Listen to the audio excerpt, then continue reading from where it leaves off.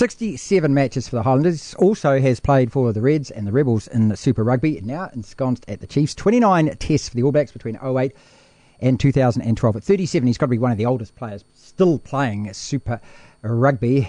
3 years ago on his hospital bed in Japan. Didn't even know if he was going to walk again. It is an amazing recovery. Quite inspirational. This is him scoring for the Highlanders. They've got numbers away to the right. Here's the kick for the corner. Try! Thomson! But boy, this guy doesn't do anything ordinary, does it, when he comes to scoring tries?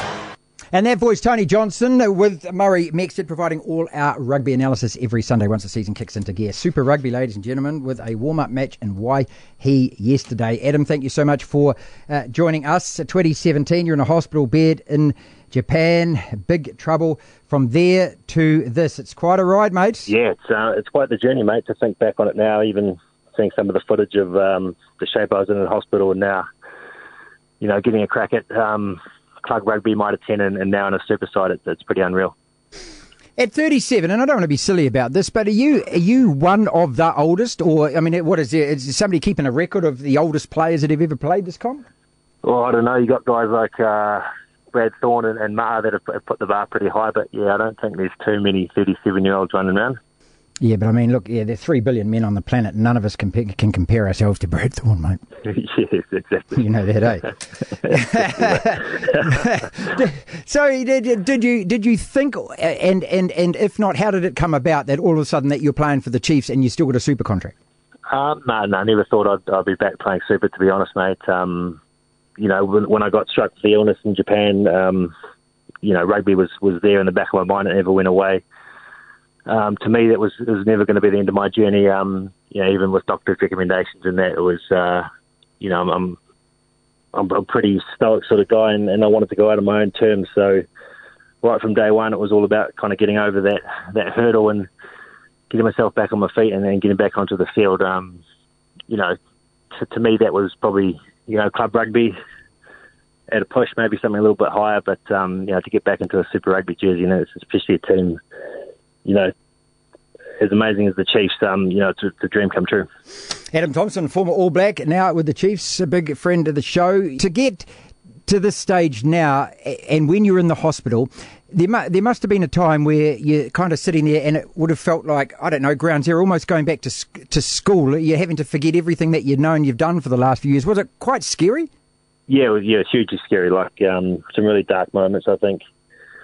In my life, I've had a pretty cruisy run in terms of, major obstacles, injuries and whatnot. So for me, that was the biggest challenge I'd ever faced. I was on my back for 6 weeks, couldn't get out of bed and had to teach myself to walk again, going through kind of, major bouts of pain and, doctors coming in with that, broken English and, they can only explain so much being from Japan. But, things come up like quality of life and, will you even be able to kind of, live a normal kind of life again, I suppose. Yeah, do the normal. Yeah, things that can you, if you have children, would you be able to get out and play with them? So that's the level it was at. It was never really, can you go back and be a professional rugby player again? So, some really dark times, like I said, and had to ask myself some pretty big questions. And, I made that decision pretty early on that I was going to get over this and get back to it. So it was step by step. We kind of went forward a couple of days and, would step back on a few occasions as well. And, I just kind of had to keep moving and worked really, really, really hard. What a journey. It feels like now you're playing with house money, mate. Everything from here is a bonus, isn't it?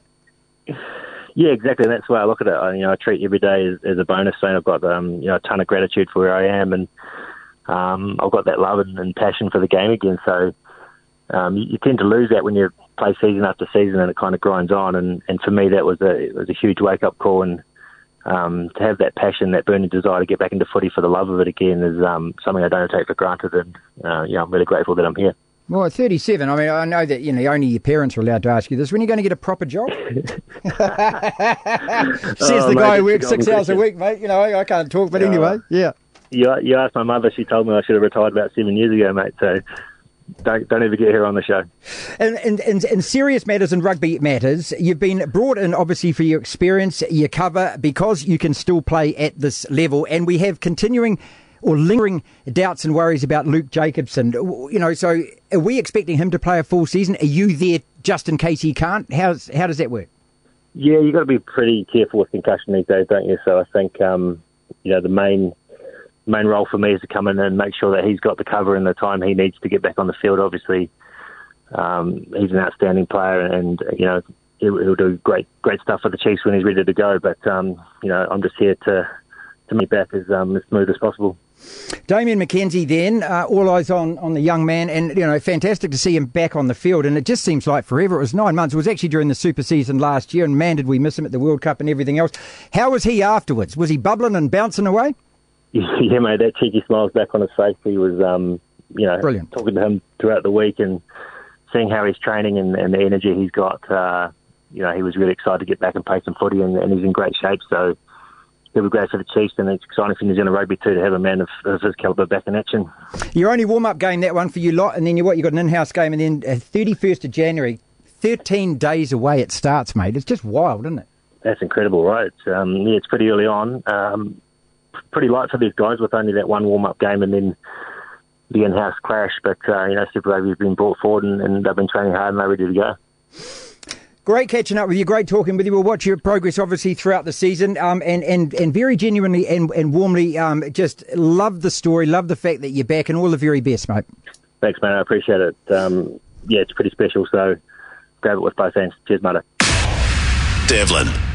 Adam Thomson with us. Fantastic story, isn't it? And just one of the many good guys, can I say, of New Zealand rugby.